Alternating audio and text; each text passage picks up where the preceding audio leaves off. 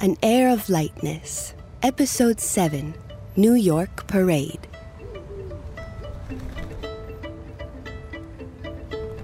There isn't a better place in the world for people watching.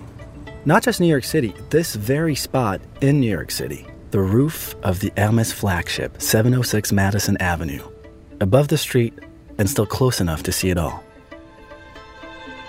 Sometimes, while I'm people watching, I like to take a moment to reflect. Literally, I can see my reflection in the building across the street. It's almost like having a twin to keep me company. There he is, another fireworker, or artificier if you prefer. A glorious statue of a man atop a horse, waving two beautiful Hermès silk scarves in the air, like flags. In another sense, seeing that reflection, it's as if that glass is a magical window to another part of the world, and I can see one of my fellow artificiers standing proud in their city. There's one in Tokyo, another in Paris, Shanghai, or Seoul, for example. Of all the people I see, only one is standing still, down there across the street from me. What's she doing? Is that an easel? Ah, she's a painter. Is she painting the morning joggers, the trees? I wish she'd turn her canvas around so I could see. Right now, there are only a few cars on the street, but later on, there will be traffic. I remember the first time I saw a traffic jam. I thought it was something else entirely. The street slowly filled up with cars one by one, until there were dozens down there, stopped, almost like a carpet rolled out for me to walk on. They began to honk.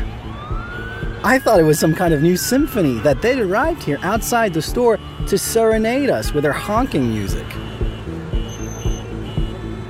It was beautiful. The city is waking up now. There's a few more people on the street.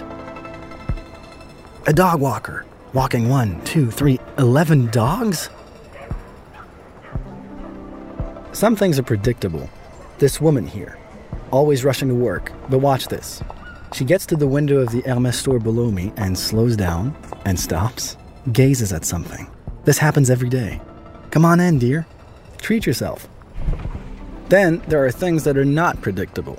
This man in a suit walking his kid to school on his way to work.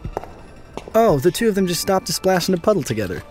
Well, some moments in life are worth an extra trip to the dry cleaner. And if you get a spot on your tie, well, I know where you could find a new one. Is the painter adding all of these people to her painting? I wish I could see. Every day, it is a fascinating, epic work of theater, and I have great seats. I am great seats. Sometimes the sparrows sit on me and watch too. As the city wakes up, the store beneath my hooves, is waking up too. I can hear the people saying hello, good morning, various oohs, and assorted Sometimes I think I'd like to walk down through the floors of the store, see the people looking at things. Look at some things myself, Take it in. There's a 19th century yellow and black carriage in there. It's called an English cab. It's the original cab. Maybe I could pull it. Just for a minute. Or two. Give a shopper a ride from the backs of the scarves. I imagine you're wondering, I stand atop the roof of the Hermès flagship. What do I do when it rains? Well, I get wet. And I look down at the street and watch the umbrellas open. They look like flowers, blooming in an instant.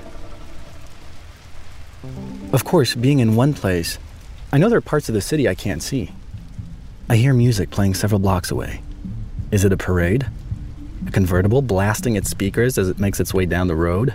Someone serenading their special someone beneath a window, like the traffic symphony did for me?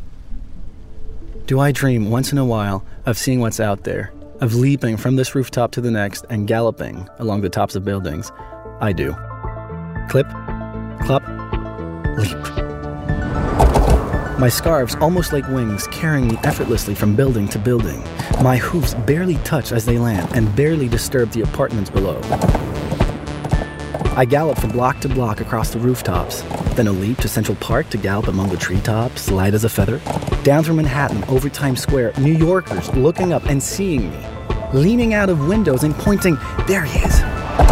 Buildings higher and ever higher, and me faster and faster.